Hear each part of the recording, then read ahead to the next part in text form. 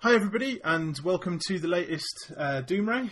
And we've got a very exciting show today, and we're following up on what have actually been our most popular podcasts, which I'm sure is nothing down to the subject matter and all down to me. Or it could be the fact that it's one of the most successful Kickstarters that I've seen in a very long time. But I'm joined again by Lars Simpkins from Frontiers. So say hello, Lars. Hello.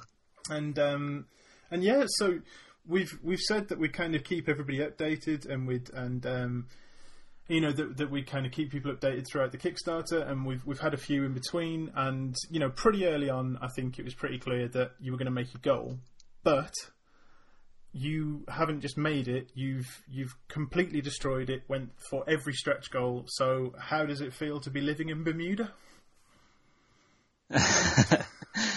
Still in my basement. Well, not my basement, but my lower floor, escaping the heat. Nice. So I guess it's close to Bermuda. It's pretty hot. But yeah, it's fun. It's fun. Along with the stretch goals comes a lot of responsibility and a lot of, expanded features and a lot of other things that add stress, but it's a good kind of stress. So I'm having a good time. Is that the new tagline for the new Spider-Man film? With stretch goals comes responsibility. Why not? with great stretch goals comes great stress, but a good kind of stress. Yeah. Summer 2015. I think I'd be more interested in that than Amazing Spider-Man 2. Just putting it out there. But no, so I think it's worth saying that you made $157,000, which is insane. And it is pretty insane. Yeah, and it's also insane how much Kickstarter and Amazon make, and the U.S. government. It gets chopped down quite a bit by the time it reaches my bank account, but it's still an insane figure. Do you get the $381? There you get the $157,000. Did you get the $381? Something like that. Yeah, the ratios are a little different, but you've got the right idea. But yeah, it's funny actually, because it's worth saying that in my new job we've been researching Kickstarter projects, and it's funny because I remember in our earlier interviews you were saying that you've never seen a trend line like it. Oh yeah. And we've researched many, many, many Kickstarters, and we have this kind of thing of, it's like, oh, well, these things give this, and these things give this. And then every time, yours was the one that was the exception to the rule. You've just kind of broken everything. I'm doing a post-mortem on it because I promised a Reddit community, game dev, that I'd do a post-mortem once I was all through, and I'm just I'm having trouble like summing it up and sort of like chewing it up and digesting it in the way that other projects have, because it's every single time something happened, I feel like I can't possibly encourage people to recreate it or do what I did because it was so fluky, like I can't be like, oh well, if you're in the middle of your campaign, try this because it could result in a continuing trend and blah. But really, I have no idea. So yeah, it's really hard to break down what happened. I still don't know, frankly. And I'm glad to hear that I'm not just crazy. I'm glad to hear someone else has had the same experience where they look at trends and just see it buck all of them.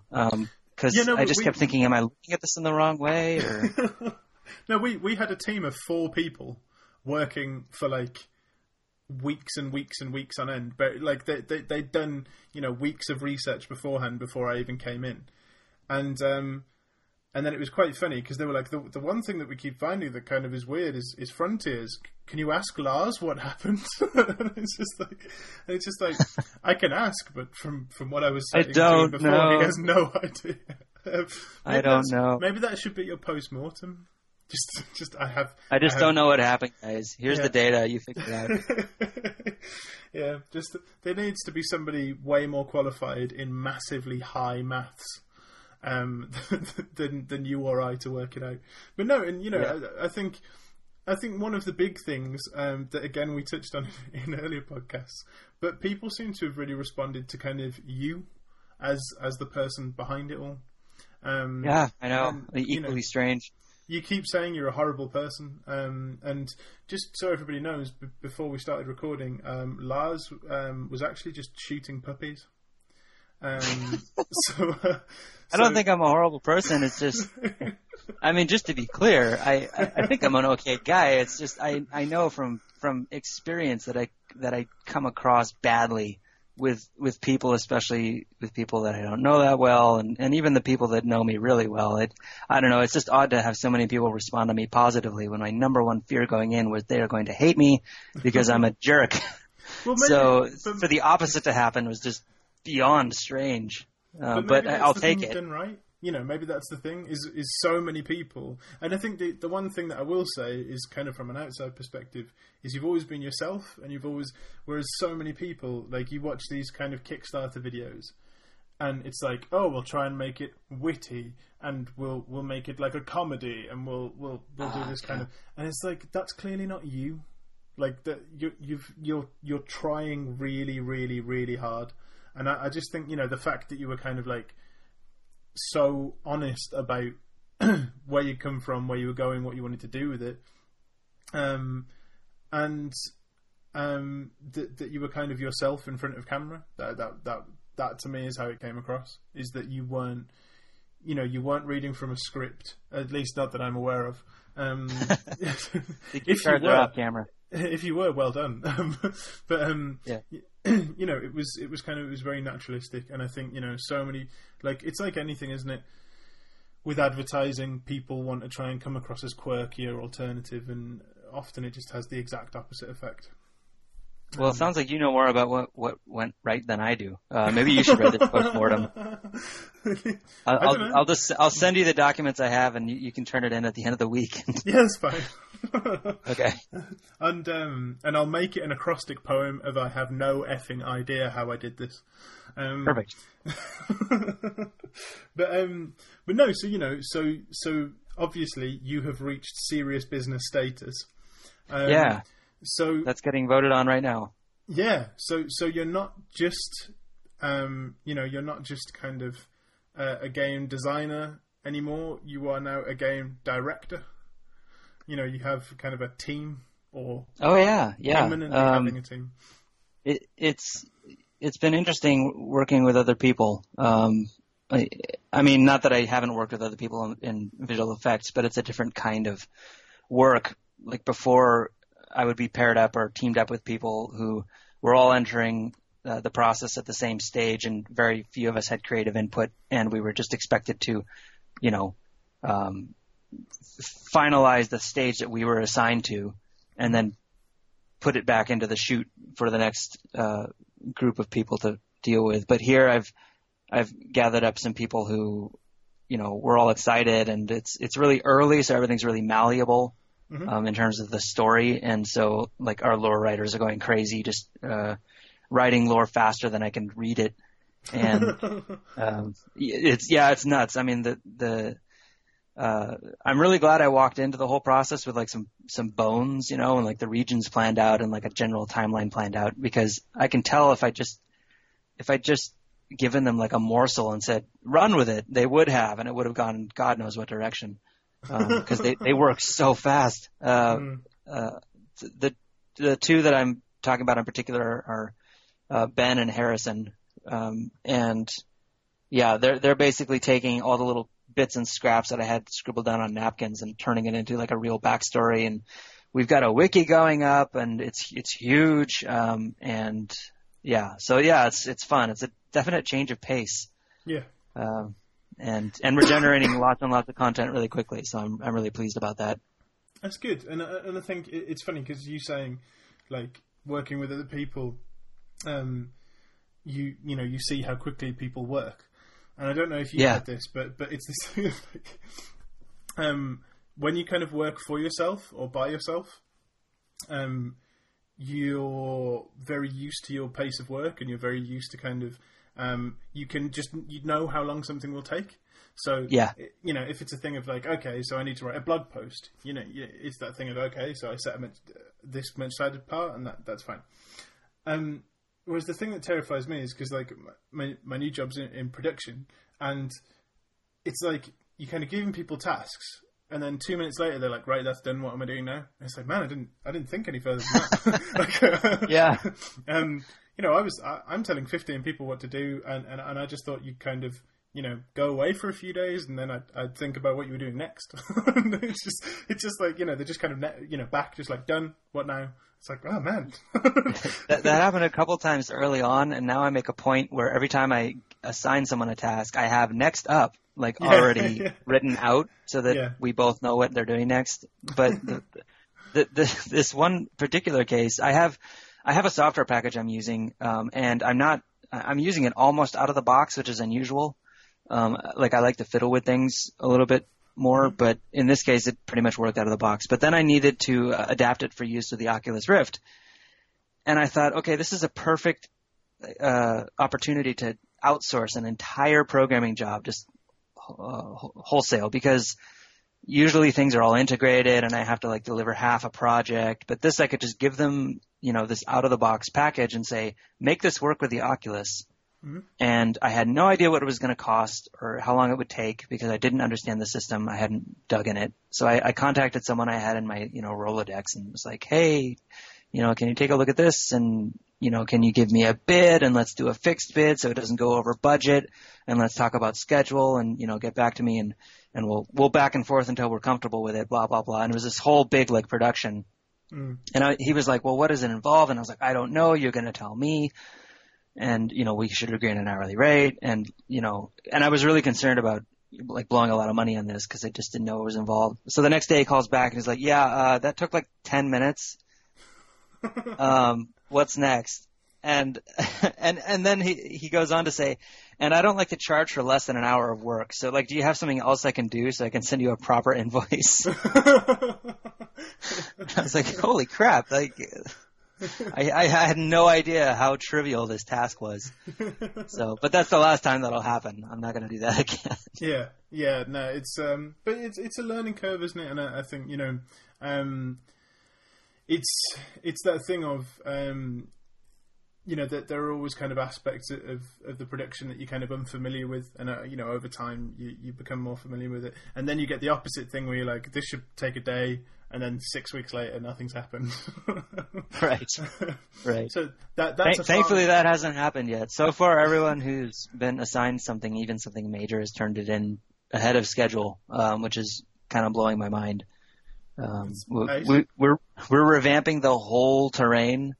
You know, like miles and miles of in-game terrain. That was one of the stretch goals. And I was literally prepared to be waiting for like 3 months. Yeah. And this is like the foundation of all the other content. So I knew that this could be a major delay. Mm. And, you know, I found a terrain artist and we were working out a plan and sort of like tiptoeing around everything and, you know, making sure everything worked before we lit the fuse. Mm. And he ended up turning it in like 4 days early, and which just blew my mind. Because again, like I've made terrain, I have not made it at this level of quality, and even at my level of quality, it took a long time. Mm. So for someone else to just, you know, come back and be like, yep, you know, this region's done, and I look at it and it looks like, you know, like the most majestic mountain I've ever seen. Like, okay, so far so good. I'm waiting for the major disaster to hit. It has to hit eventually. I don't know what it's going to be. Probably the multi. If you take your Kickstarter as a precedent, it's probably just going to be smooth sailing, dude. I guess. just don't worry about it. It'll just happen.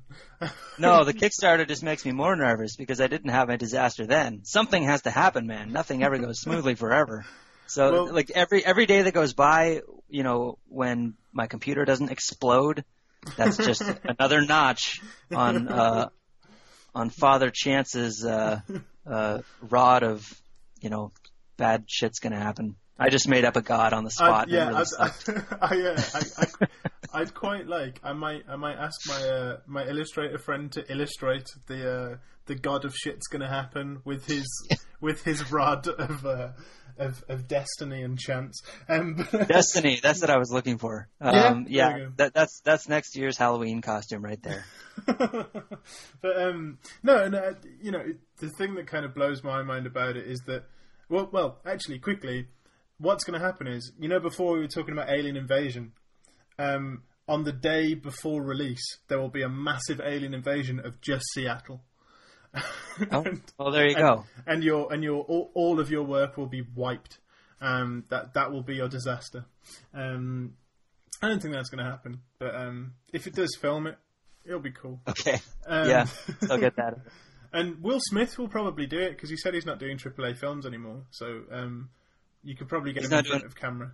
What's this? I missed this bit of pop culture. What did he say? Really? Have you? I guess you have been like I've been out of the loop. Locked in your cellar. Right. Okay. So essentially, after the massive flop that was what was it even called? That's how good this film, Final Earth or something. After Earth. After Earth. There we go. Yeah, the M. Night Shyamalan film. Right. It got slated so badly, and he got slated so badly that he was like, right, no more AAA films. So good luck trying to find indie film directors that will pay you $40 million, Mr. Smith. That's an odd choice on his part, because that's like going to a restaurant with a reputation for serving up like steaks with Band-Aids on them, and and then finding a Band-Aid in a steak and saying, that's it, no more gourmet restaurants for me. Just go to another gourmet restaurant. Like, M. Night Shyamalan is not, like, he's the Band-Aid chef. Just leave him out of it. I don't understand. That's an odd choice to make. I have to say, your time in your cellar has made your metaphors somewhat obtuse, but we'll go with them anyway. Well, the funny thing is, I think you're onto something, because what I've been trying to do for the last couple of days is, I'm a big fan of when I'm programming, I have to come up with metaphors for like the objects that I'm creating, and I'm working with the mod system right now, and I do this because I find when I'm trying to explain it to somebody, or when I'm trying to make it usable by somebody else, it's so much easier if I can just say, the rabbit hops into its bunny hole and then it chews a carrot, instead of, this memory address does this and that, and, and so on. So I have been racking my brain coming up with just the most bizarre metaphors that can encapsulate like the functionality that I'm creating with this mod system. So it does not surprise me that my metaphors have become more obtuse during this time. What I like about that is, are you familiar with the idea of user stories in video game production? Well, in software production. I'm not sure. Okay, so essentially, is this going to be one of those cases where I've taken pride in creating this principle, and then it turns out that somebody has not only like made it, but come up with a catchy name for it, and it's like widely known. You've taken it to a whole other level, because essentially what it is in agile management, you get this thing called user stories. So essentially what you'll say is, so it's a way of breaking down your game production or your software production into kind of manageable chunks. So what you do is you'll say, as a player, I want to kill a soldier with a gun because otherwise they will kill me. Okay. So that's the user story, and then you kind of break that down into, okay, so what do you need to do? What do you need to put into place in order to make this happen? Or, as a player, I want to be able to jump and grab onto ledges in order to gain access to higher levels in, higher areas in the level. So that's a user story, and then you kind of break it down, and then it's just a way of kind of making sure that everything you want to be in the game, or the users would want to be in the game, is in the game. And just in case EA are listening, that was in the context of a sentence. I wasn't stealing your "it's in the game" thing, so it's fine. But you gotta be careful these days. Yeah, because God knows everybody from EA is listening to my podcast. But yeah, but what you've done is you've taken metaphorical user stories, or user stories to the level of metaphor, where you've essentially become kind of a gaming production Confucius.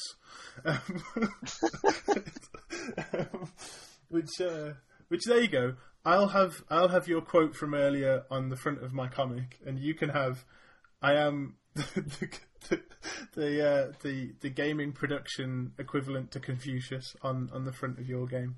There you go. Perfect. Yeah. Everyone will know exactly what we're both talking about. Lots of sales all around. Yeah, especially due to the fact that I'm cutting the part that I just referenced out of the podcast. It's fine. That's right. It's a very, very professional production, and it's not just me with an iPad blabbering. It's fine. Okay. So I think these kind of little production quirks always come out when you're locked in a room by yourself. Yeah. Well, the other part is I'm not strictly by myself. I'm working with a lot of people at this point, and I've finally sort of dived into Skype with both feet. I never really made use of the video conferencing, and I've also got this forum set up. Like I've got the backers forums, but then as a sub forum, I got a development forum, which is something I've always kind of dreamed about. I've tried to make it happen several times in the past, but it never quite gelled. Like with short film projects and stuff, I tried to bring everything into a forum. But I spend, a solid 4 or 5 hours a day interacting with team members on the forum. It's not strictly real time, but it's very much like a virtual game studio. Where we're all posting work and we're all giving feedback and we're all, quote, in the same room. Instead of me being a hub and trying to communicate to everyone individually what's going on. So yeah, I am sitting alone by myself, but metaphorically, again, here we go again. Metaphorically, no, it feels like I'm at a game studio. That's really like the feeling that I get when I wake up in the morning is that I'm going to the office, which I sincerely didn't expect. I thought it would be a little more remote and distant, but it's not. It's working out really well. Well, I think the next most obvious question is, do you wear a suit to work? I don't even own a suit, man. I got a Breaking Bad shirt from my last VFX job, nice. And I was thrilled because I have not bought or received a new shirt in years. This is the first new T-shirt. And it looks new too. I was like, wow, it's like not even threadbare. So. Okay, when's your birthday? I'll send you a T-shirt. Oh, I'm not announcing my birthday. I don't want anybody. I hate birthday wishes. What is it with people? There's another guy that I do a podcast with who I said, when's your birthday? I'll get you. Basically, I work with him and I call him Satobi of Retta because his name is Toby Retta. And I said, for his birthday, I get his name changed to Deepole. By Deepole to Satobi of Retta. Or I did give him the choice of Lord Satobi of Retta. But then he wouldn't tell me when his birthday is. It's like I'm not gonna turn up at your house in a cake. But you don't know though. I mean, you say that, but then you're out at a restaurant and suddenly all the staff comes out and starts clapping at you. I've warned family members that if they ever pull that on me, I will dump my ice water over their head and leave without even cracking a smile, and I'm not joking. So I just had to I'm protecting myself, man. Myself. I just have images of you giving it the full Hulk, throw the table and just walk. Oh, no. You gotta see, because even that's a form of entertainment. You gotta be ice cold. You gotta be as cold as the water you're dumping on their head and just leave. And then, let the staff stand there and awkwardly either finish or not. And, maybe someone starts crying. That would be best. Just you got to teach an all-around lesson not to do it again. I see. Now you've got your money. The true Lars comes out. I'm telling you, man, this is the true me the whole time. Now you're just I want to make my family cry, so screw it. I guess I should count myself lucky that no one at the campaign tried to sing me a happy birthday song, or the whole thing might have gone downhill. It would have been a PR disaster. Yeah, and now it's just I'm rich, bitch, deal with it. Just throwing tables, just letting the real side come out. Man, well, money's changed you. The thing about the money is I keep wanting to tell everybody, especially, and if you're a backer and you're listening to this and you're young, please don't take this the wrong way. But if they're young and they don't understand how quickly money evaporates, they see the numbers and they think, oh, he can do anything now. And so they start saying, hey, why don't you just do all of those top 25 features, that you're letting us vote on instead of just 3. And I can tell it's because they think I have like, a quadrillion billion dollars, like many, many times their allowance. And I just wish I could pull out some pie charts and say, now here's where the money's going and here's why it's disappearing so quickly. And I can't, I promise you, I'm not spending it on ding dongs. Like it really does go away very quickly. And I think the thing is as well is that, what a lot of people have this thing, because obviously my job before this was in digital publishing, and that people say like, oh, well, it's just free now because it doesn't cost you anything to make it and it doesn't cost you anything to ship it, so it should be free. And it's like, well, wait a second, like an author spent like 50, 60 hours writing the book.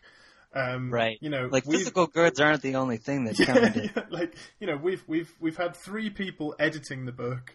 It's not just kind of, oh, there's no physical thing. So, and also what people don't understand as well is that the content is valuable. Like the transference of knowledge is valuable. The transference of ideas is valuable. So that in the same way as like your game, people aren't just paying for kind of a file, they're paying for the little bit of your brain and the massive chunk of your life that you've invested into it and the risk that you've taken, and all of those different things are factored in. And all the writers and the artists that are working on it. Exactly. And and all of those people need to eat. That's the other thing is and it's easier to forgive them. It's easier to forgive them for that. Like even people who kind of should know better. It's easier to forgive them for thinking that time isn't valuable as opposed to like physical goods. But still, when someone complains about the art not being up to snuff, meaning that it's not AAA, and never will be. And I'll say, well, I could make it that good if I hired like 10 artists and worked them for 80 hours a week and paid them nothing. Like we could do that, but that's not really cool, right? And often, well, not that often, there's a vocal minority who believes that there's nothing wrong with that as long as it produces, something extraordinary at the end, because it's the product that you take pride in and that amazes people. Like that's your reward for working on it. But I just don't think that way. Like that's never been okay with me. So like the art team that I have working it's not even fair to call it a team. It's more like, it's like art assassins, Like I thought you were going to say, in most situations there's no iron team, but this guy's alone, so there's definitely an iron team. Well, for Skyrim or something, which is always the one that people say, that Rack of Lamb doesn't look as good as it does in Skyrim. And again, that's a minority. Most people understand the limits on indie games. But in Skyrim, you hire an army of artists and they just march. It's a march from one end of the realm to the other, and they just take out whatever's in their path, right? And they eat and they sleep and they camp, and the general or whatever just wakes them up in the morning and says, march. And that's how they do it, right? But with me, that's not gonna work. I can't feed an army. I can't support an army. So I hire assassins. Every once in a while, I'll go to the back alley and, give a few coins to a man and say, just in case anybody's wondering, this is again another metaphor. This is a metaphor. I go to the crimey district and I pay a guy a couple of gold coins and say, we need this target eliminated within 4 days.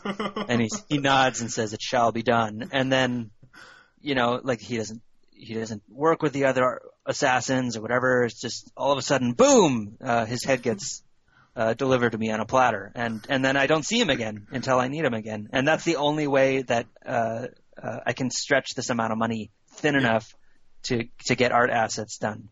Yeah. So this has been my extended rant. in response to people demanding that I hire people for peanuts and work them like slaves. I'm not a general. I'm a guy hiring assassons in a dark alley just so with gold coin. The title of this podcast will be the Lars Ranton Metaphor Podcast.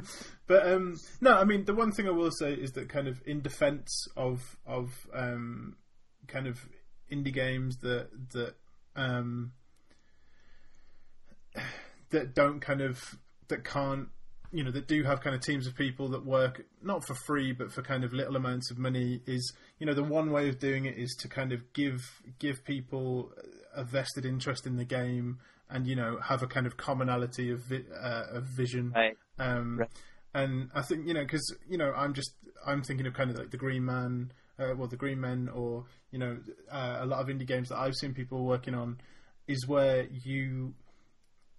mean, indie studios are indie studios, and most work on a shoestring budget at best, and right.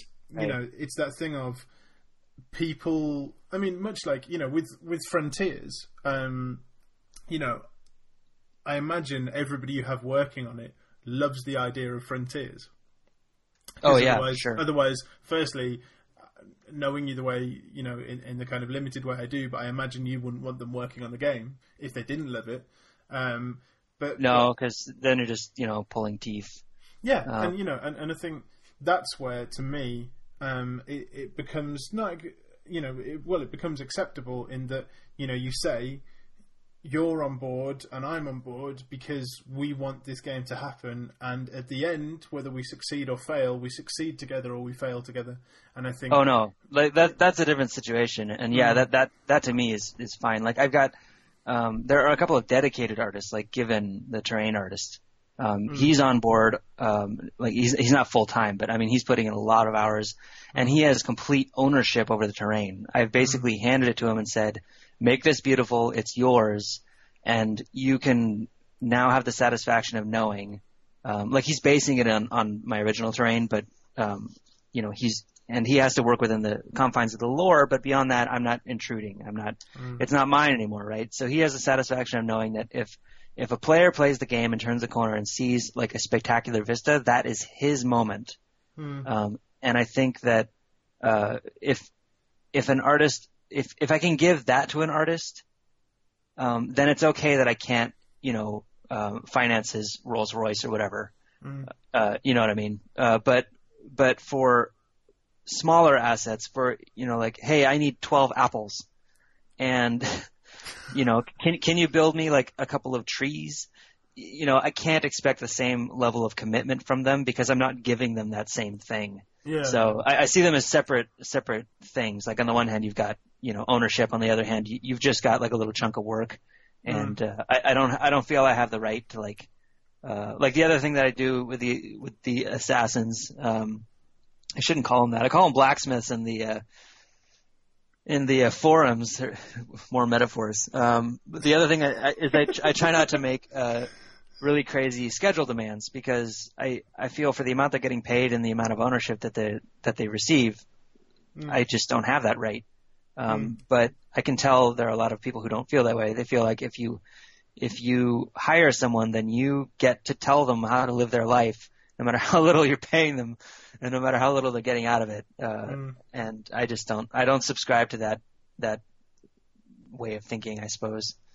Yeah. And I think it's the kind of wonderful thing about indie games, and indie games development is, you find yourself working with the most kind of obscenely passionate people. Because at the end of the day, the people who want to, the people who want kind of, 50 grand a year, company car, private health insurance, etc., and like you say, kind of work on, it's like, I met a guy who, this was out in Canada, whose job it was to skin the footballs for to texture the footballs in or the soccer balls, sorry, in FIFA, and that's all he did, like all day, every day. like just and he had kind of the real life football next to him, and then just matched that texture. And okay then. And it's like, if you're happy doing that, that's fine. Yeah. I'd go insane, and I'd take an assault rifle to the office one day. So it's just that thing of it's kind of the crazy thing about working in indie development is that people kind of accept that they're going to have to take a pay cut, or they're going to have to, it's that thing of kind of the rewards now are quite minimal, but the rewards are the work, are the project, are the team of people that you get to work with. And then if it is a success, much like your own, then you get to complete that vision. And that's an amazing thing, that you get to drive the vision of a game forward and drive the direction of a game forward and actually have influence within a studio. And yeah, it's one thing, I have to say about kind of from working in an indie environment, is I'm just blown away by the passion of people, because I thought I was kind of a rare breed. And then I was just in a room full of them, and it's an absolute pleasure to be in that position. It's different because it's a different feeling than I'm used to, because I've been in rooms full of people who are fantastically talented in visual effects, right? But the industry was so broken that it smashed the passion out of them. Like it just squeezed the passion out of them. And so I haven't been around this many people who are passionate before. And yeah, it's a totally different feeling. Like, it's interesting to know that if you ask them to do something, and as long as the thing isn't stupid, hey, let's create a story for this castle. It's kind of interesting, and it's sort of heartwarming to know that if I say that to one of the people I'm working with, they're not going to be like, yeah, okay, can I get it to you by Friday? Because I'm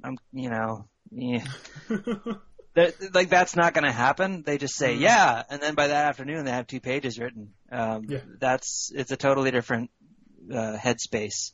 And the other thing is, on the forums, on the backers forums, I'm constantly having to monitor what people are up to in the non-development section, because they're developing.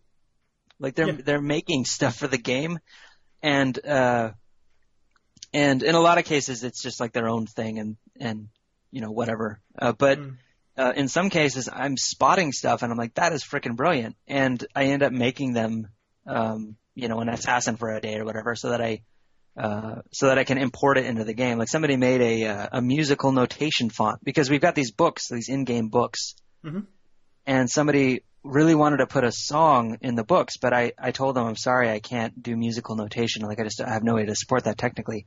So somebody just invents this font that it's the weirdest thing I've ever seen. Like you can type out a song using these symbols. It's, as far as I know, and I'm speaking as a musical layman here, this doesn't exist anywhere else. And and I saw it, I was like, holy shit, that is the coolest thing. So now I brought them on, they're a developer now, and they're just working on this font. That's like their job. And so now you're going to be able to type music into your books.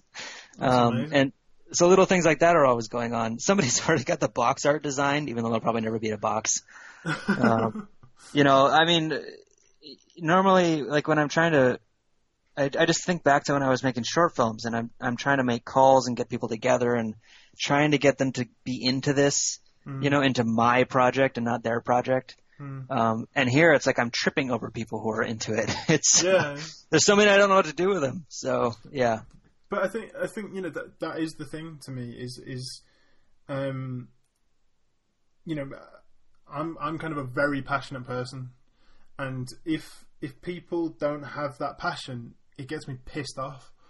Like, and I'm just like, how can you live your life in such apathy? Like, like what's the point of existing and especially being in the creative industries? Like, and often it is that thing of, like you say, they've just had it smashed out of them. Yeah. And they're just kind of like, well, I got a credit for, Arnold Schwarzenegger's pecs in Terminator Salvation, because that's all I did, and it took me 6 months, a year of sitting at a computer sculpting pecs in ZBrush and then exporting it and and I just kind of think it is just so weird because like you say, with kind of starting kind of little indie projects in film and stuff, it's and I don't know whether it's kind of with games, it's gaming communities are this kind of rare breed, and we've touched on it before that it can swing the other way, and they can become too evangelical about your game, too defensive. But it's like that kind of passion I just haven't come across in kind of any. In fact, no, actually, I've come across it in music, where you go to like some crummy little bar, and there's like this band of like 4 dudes, and there's just like the most screaming, like over the top fangirl at the front, and you're just like, man, like if I could take that energy, I've noticed the same thing, and I swear, and it's interesting you point out the music because I think it figures into this, and this is just my armchair analysis. I haven't really thought too deeply about this, but I think the reason gaming is like that is, one, because there's a really strong social aspect to it. Mm-hmm. Now, anyway, it wasn't always the case, but now on the platform that gaming happens on, like the computer, it's really social. In the games themselves, it's social, and it's a generation that is totally comfortable with being social on a computer, and there's just this interconnectedness that comes out of that. And the second thing is it's basically free compared to almost any other major discipline or hobby or what have you. Even making a short film, if you want to do that right, that's $10,000 at a minimum for decent equipment, and this is without paying anybody. Like there are the rare cases where you can find subject matter and you can find equipment cheaply enough to do it basically for nothing, but the effort that it takes to do it still requires a time investment, and like you can't do it without a car. You absolutely cannot do it without people who really, really know what they're doing. But the gaming thing, you don't need anything except your computer, which they're pretty much ubiquitous at this point. Everyone has a computer. Like culturally, you're expected to have a computer and an internet connection. And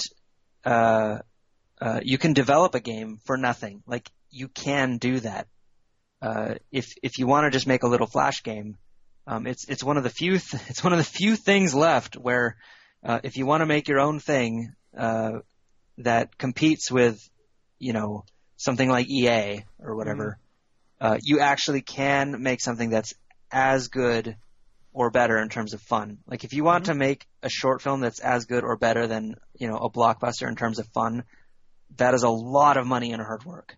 But if you want to make a game that's as fun as SimCity 5 or whatever, it just takes a little bit of ingenuity and some programmer art, and you can get that same amount of fun out of it. And I think that's why the passion comes from, because the stakes are so low.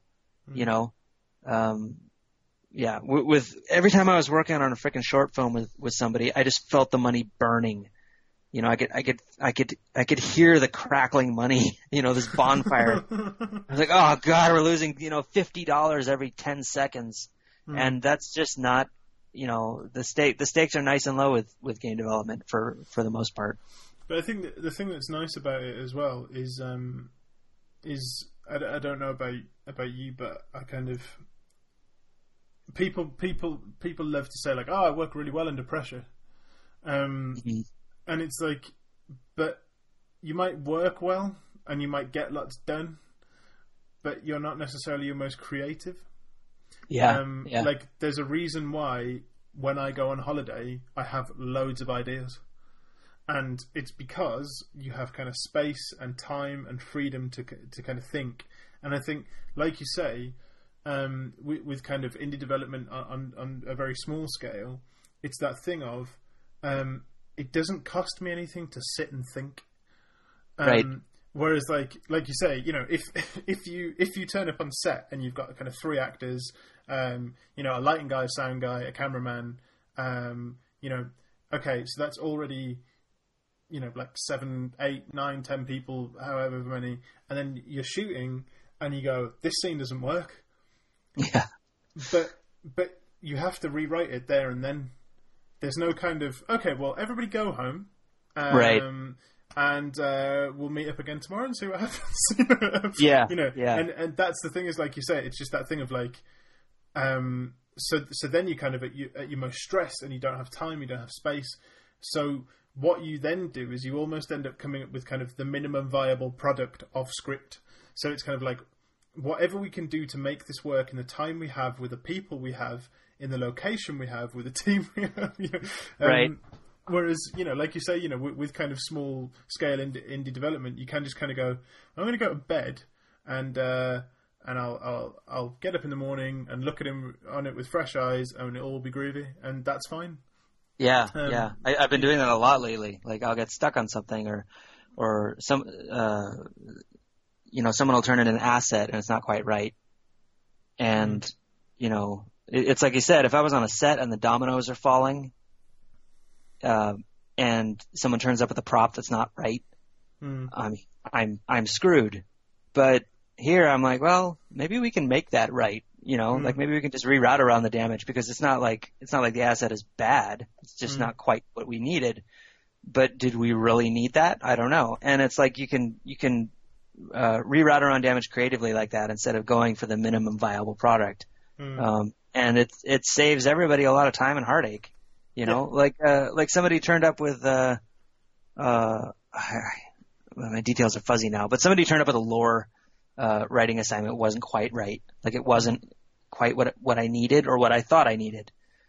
And I was typing up a response like, okay, well, we got to go back and fix this because it doesn't line up to this and this and that. And I thought, okay, you know what?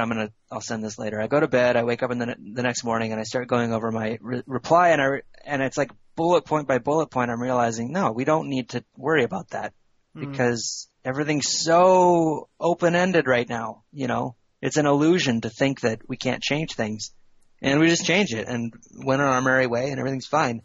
So yeah. And also it has, you know, you have the room to be kind of iterative. You know, it doesn't have to be a thing of like, you know, like, for example, like you say, you know, with a prop. So you have your film crew there, and then the prop turns up, and you can't go, okay, so let's just kind of tweak this and tweak that, and, you know, this is good, but that's not so great, and we can, you know, let's go back to the drawings, and let's get, like, that prop has been designed like 6 months before, and the guy who designed it is now in a completely different film. And you know, it's just like, this is it. This is what we have. There's nothing we can do. Like, unless we can make it better, unless you can do a George Lucas and use a lady's feminine, like, razor as a Jedi communicator. Like, and, you know, it's basically, unless we can do it better with gaffer tape or, you know, duct tape or any form of tape that I would find on a film set, this is the prop we go with. Yeah. It's so refreshing to be able to tell, like, Steve, who's doing the music, like, he'll say, when does this due? And I say, okay, well, we need to know how long the tracks are by September. And then you can just keep working on it until we're done. Yeah. You know, like, you have as long as you want, buddy. Just so long as the track length doesn't change. Yeah. And that's just cool. You know, not everything has to be lined up perfectly. You can just refine and refine and refine, and it's all good. So yeah, I like it. It's totally different. It's way more laid back. I mean, that's not to say I'm working less. It's as much work, but it's not. The pressure is different. It's pressure to be good instead of pressure just to deliver. Yeah. Yeah, no, that sums it up perfectly. Spot on. That is it. You know, you have a pressure for excellence, not to kind of have it done yesterday, and that's right. You know, that's a really nice kind of position to be in. And also, you know, this is exactly what I was saying in that that's when you get your most creative things, and I think that's where, to me, you know, I'm a big comic book fan. I'm a big gaming fan. I'm a big TV and film fan, and the one kind of medium out of all of those that keeps shocking me, that keeps kind of surprising me and keeps involving me is video games. And I'm beginning to understand why it is that it's such a creative medium. I mean, it's like, I don't know if you've seen Indie Game the movie. I have, yeah. But when they say, it is this, gaming is the combination of everything I love. Music, film, games, board game, like it's everything in one. And that allows you so much room to be creative, and I think it's just really nice. And I think the nice thing is as well is that you've probably experienced this as well, is that like the indie game community is this weird kind of tiny incestuous community where everybody knows a guy who worked on this, who's this guy's brother. And it's really nice because everybody kind of it's like, you'll see somebody at a kind of networking thing and you start to see the same faces and the same people, and it's quite nice that there is kind of a sense of community there. Unless you rub people the wrong way, which apparently was happening. Like, speaking of indie game, this is one piece of pop culture that I've managed to stay on top of. Presumably you heard about Fez 2 being canceled all of a sudden. Oh man. So a boon and a curse is insular nature. Phil Fish it's funny because when I watched Indie Game the movie, Phil Fish was the one person who clearly allowed what people said on kind of Twitter and Facebook and all those kind of things to really affect him. Like, you could see him getting so wound up by it. And it's like, the way I see it is, no matter what you put on the internet, no matter how pure and beautiful and amazing it is, you will get destroyed. Sure. Because the fact of the matter is that, firstly, kind of the go-to voice for most people within the gaming community on social networking is from a negative, sarcastic standpoint. Right. That's kind of like the default position, because that's kind of considered cool to be like that. And I think what you have to do is you have to be selective, and you have to say, is this constructive criticism or is this fanboy hatred? And Phil Fish is one of those people who, like, Fez was phenomenal, an absolutely incredible game. Such a talented dude. And it just, like, it destroys me that he allowed... I mean, it's not necessarily kind of set in stone that the reason why he cancelled it is because of kind of the hate that he got through social media. I don't think it's even set in stone that he cancelled it.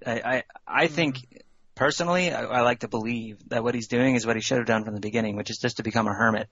And finish it in isolation, where he's comfortable. Because, it's like you say,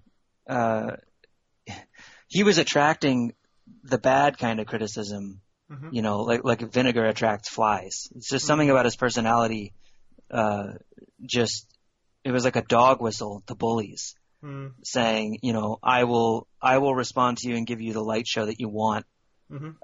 And I think the smartest thing for him to do would be to just say, I'm out. I'm not developing anymore. And then just to go into a cave and make the next beautiful, amazing game.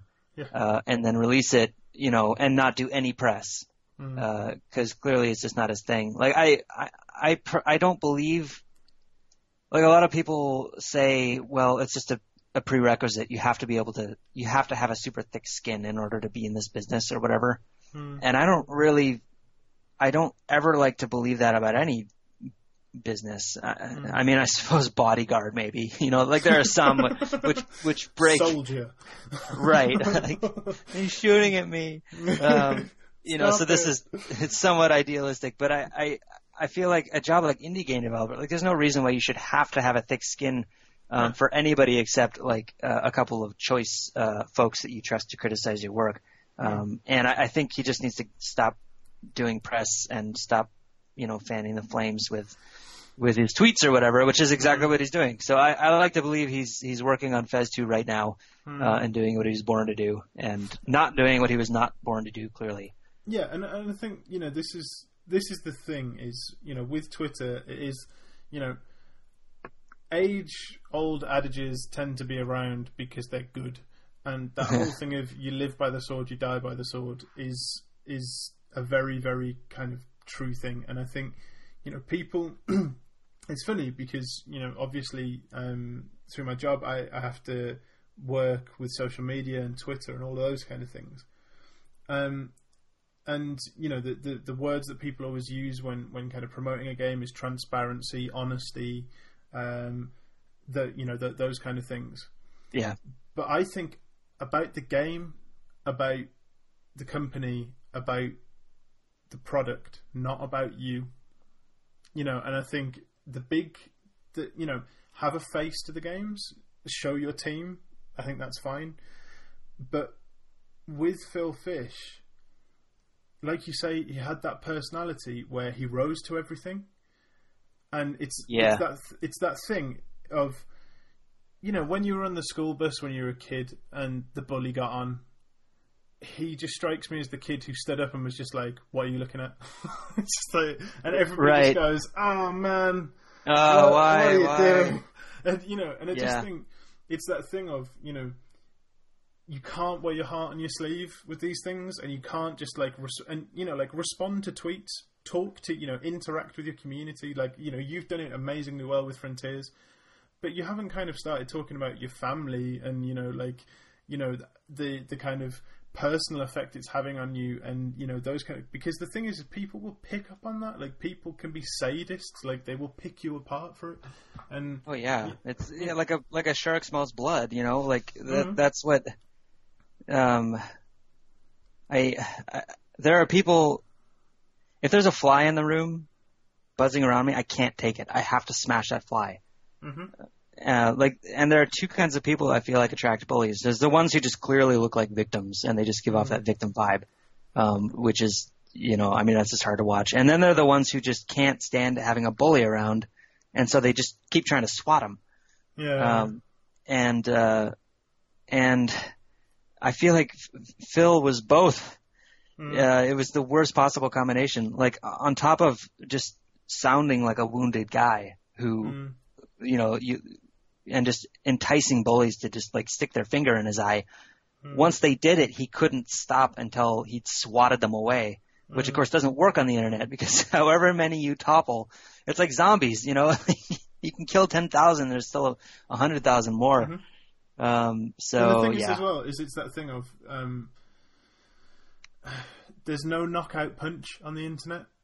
Like, there's no kind of, like, you know, if there's a bully and it really kind of comes down to it, and you pick up a chair and hit him, like, that will work. Yeah, exactly. But it's like, on the internet, there is no chair, there is no bludgeon. You know, you know, like typing requires minimal effort at the best of times. I mean, even digital smackdowns like DCMA.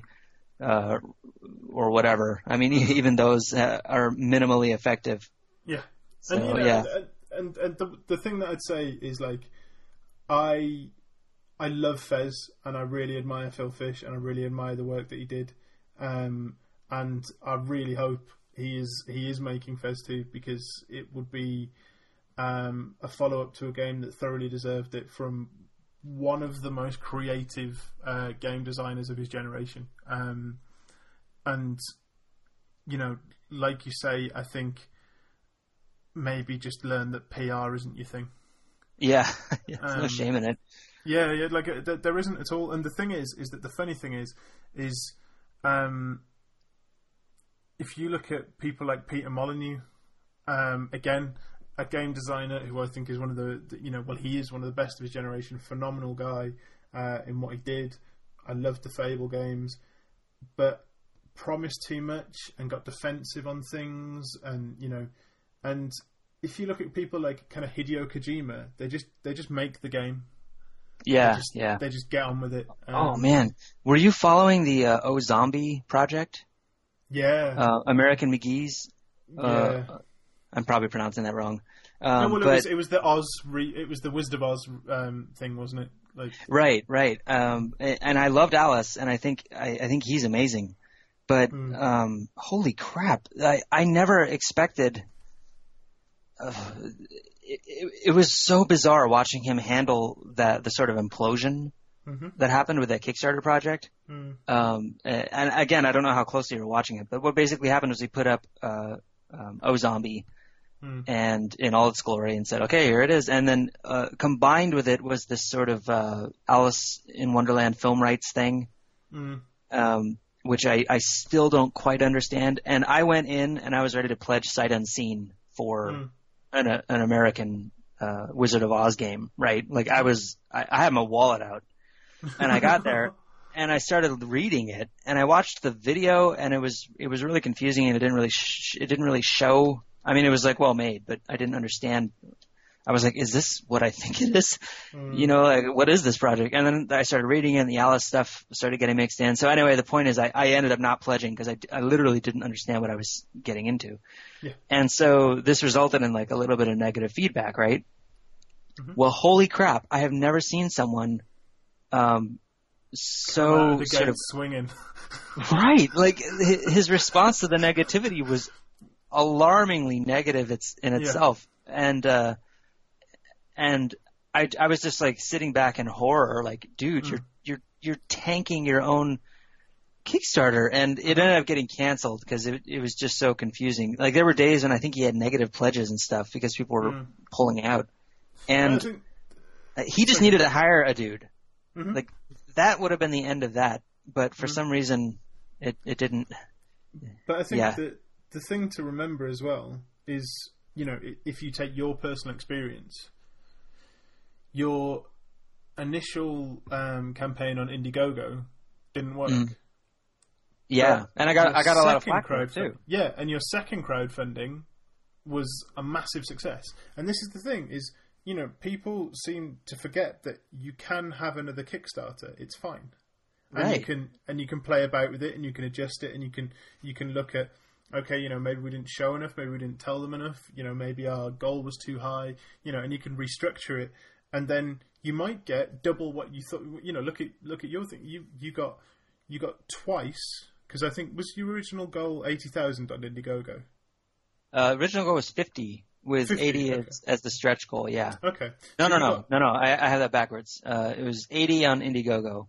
Yeah. And then it was 50 on Kickstarter with 80 for the initial stretch goals. Yeah. So, because I thought it was 80 on Indiegogo. So what you've done is by restructuring, you've actually doubled your initial stretch goal. Like, that's insane, you know, and that's through not coming out the gates fighting and realizing that if people aren't investing in it, maybe it's just the way you're presenting it. It's not that your game sucks. It's not that you suck. It's not that, you know, everybody who's not invested in you is the devil. And, right. You know, it's like I wanted to go on to that. I wanted to pledge so that I could go onto the comments and make some suggestions, because to me, like the failure was so personal.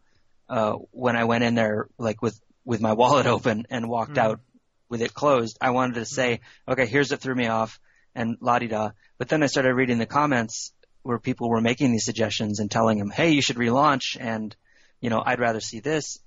And it was just not being received very well. So I ended up not doing it because I didn't want to get, you know, smacked down by American on his own project.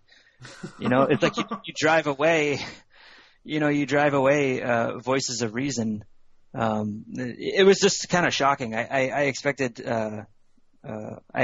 him to be more open to that kind of thing, I guess. And I'm not criticizing him personally. I'm just saying that, you know, PR isn't his thing, I guess. But this is exactly it. And this, you know, this is what I was saying about Phil Fish. Is like the same with American McGee. Like, honestly, the original Alice, and, like, you know, phenomenal. You are an amazing game designer. You have incredible imagination.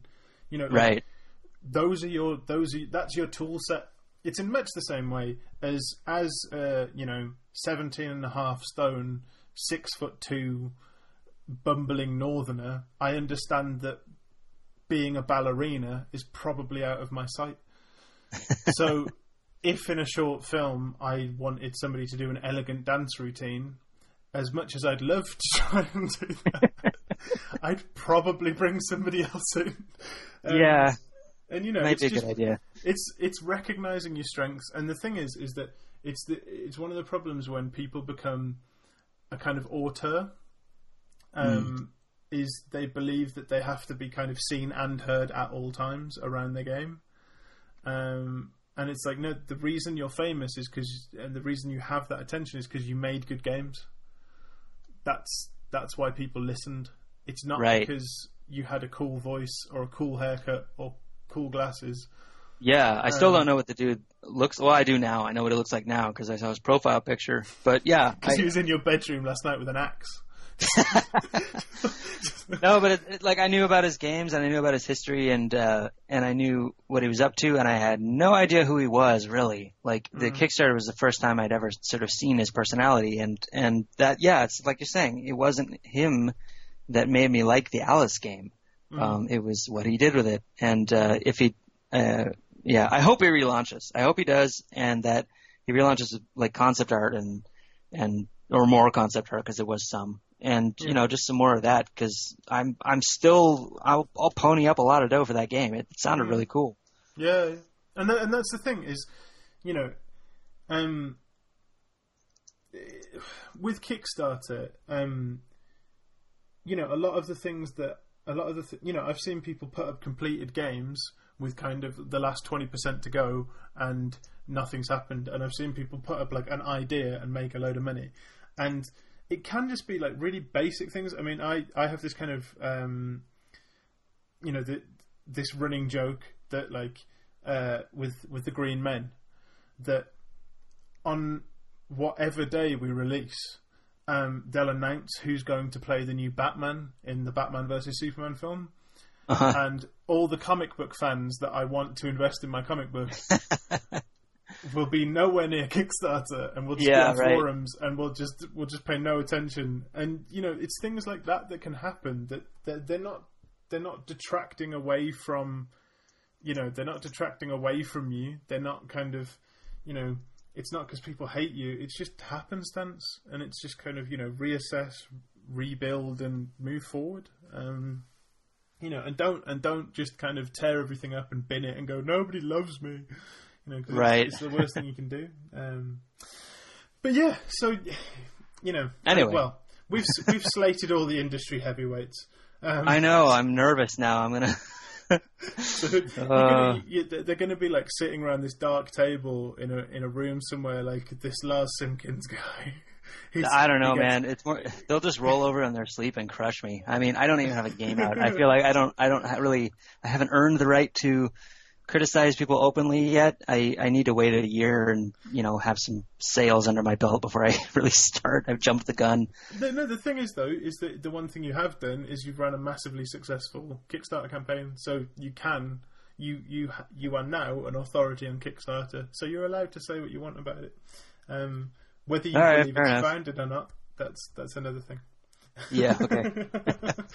But yeah, so you know, the I guess kind of, you know, to round it all up, the kind of big questions are, you know, do you still think, you know, are you confident of getting this out early next year?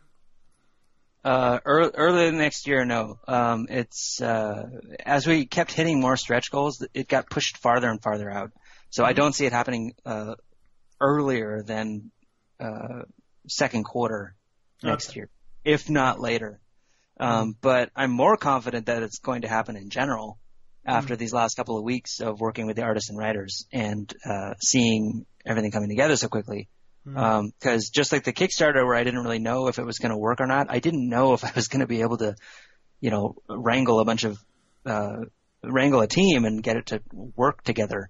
But everyone's happy with each other for the most part, and things are happening, so I'm more confident about that. So that's good.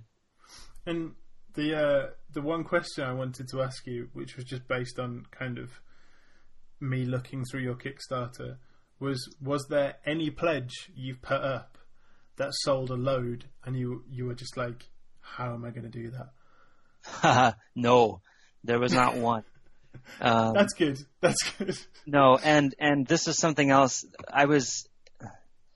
And I'm not criticizing the backers for this because I totally get where they're coming from. I was getting hammered about not putting up more rewards as we went farther into the campaign. And people were saying, you're losing people. You need more rewards and you need more unlimited rewards. And they were right. I was losing people, but I refused to put up any rewards that I didn't vet technically. So I would test everything beforehand to make sure I could handle any volume. And it took a long time to vet them, and we only got out like a couple of extras. But now I'm not stuck with a whole bunch of stuff where I don't know what to do with it. So thankfully I stuck to my guns on that one, and I just refused to cave. And I could tell I was making people nervous, and again, it's hard to, I don't give them a hard time for that because what they were nervous about was they wanted me to be more successful. Kind of hard to take that the wrong way, but screw you. Yeah, what the hell, dude? Yeah. What do you mean you want me to make more money? Yeah, I'll fail when I want to fail. Right. No. So there's nothing that's come out of the campaign where I don't know how I'm going to do it or where the volume has incapacitated me somehow. I mean, I'm sweating about all of it. It's all a little freaky, but I have a plan for everything, so that's good at least. And the other thing was, I just wanted to say, what aspect of the game are you most looking forward to seeing kind of people's reactions to that you can talk about at this time? Oh, man. Well, I can speak in like vague generalities. The lore that we were filling out and, the backstory and the nature of the world and all of that stuff, nobody knows what's coming. And it's really fun watching people, debate and sort of speculate in the forums because they're all so off. Like they just have no idea. And somehow I've managed to keep a lid on that information, and all the writers that are working on it, they've all kept a lid on it too. And little peaks have gotten out, but nobody's putting two and two together. So I'm looking forward to like the first couple weeks where it's all still unknown, where the wiki isn't filled out with all this information and it's not just common knowledge. I'm looking forward to people sort of peeling back the layers of this world and seeing what's underneath for the first time. Yeah, it's going to be awesome. I think that to me is interestingly the thing that I'm most excited about is it's something we've talked about in kind of our previous interviews, but for me, the thing that I adore in games and that draw me in games are worlds. And, that's pretty much the whole idea of Frontiers is, this kind of exploration of a world. But I also like the idea of kind of the meta world, like the world within the world, and the history, and that I'm really looking forward to seeing what all you guys do with it. Really, yeah. I mean, we've written hundreds of pages of history, and like we're inventing a language. It's the weirdest language I've ever heard. You'll be able to speak it and write it, and we're just filling out all the little cracks, and having so many people work on it, just ensures that. If it had just been me, I think it might have kept your attention for an hour, But I think this is going to be a major component of the game now. Is just finding out about the history through books and through characters and through exploration. So it's going to be a blast. And the main thing is, are you going to keep coming back and filling us in on what's going on? I hope so. Like how hard it was for me to. This sounds horrible. I sound like a Wall Street asshole. You know how hard it was for me to squeeze this in. Like every time I try to set up a time, something else would, bump in the way. And for someone who's setting his own hours in theory and who is the boss in theory, I sure don't have a lot of say about when stuff happens. So I'm hedging like hell because I just don't know. I would love to, and we'll see. We'll see if my artists and writers leave me alone for 20 minutes. or 3 hours as. Well, as what you Mike should do is just speak into a dictaphone for 5 minutes, send it over to me, and I'll just put in a 5-minute slot on the show. I'll just have horribly boring. the mad ramblings and metaphors of the ever more weird metaphors of Lars Simpkins. Imagine a potato with butterfly wings, and it flies away and lands into a stream of cream cheese. That's what the modding system is like. There you go. See, I think I would listen to that. But no, so yeah, Lars, again, it's been an absolute pleasure, and you know, likewise. If you can find time to fit me into your busy schedule. Sorry, that's kill me now. I can't believe I said those words. See, look at you. You're right. You are a bad person. I'm a bad person. I'm not even going to argue. No, but no, like again, you know, it has been an absolute pleasure, and you know, I'm so chuffed, and you know, I am a tiny fraction of a massive community that backed you, and that you know, are just really looking forward to see what you do next, and wait with bated breath on each update. No pressure. All right. Well, yes, I will try very hard not to disappoint. We'll see what happens.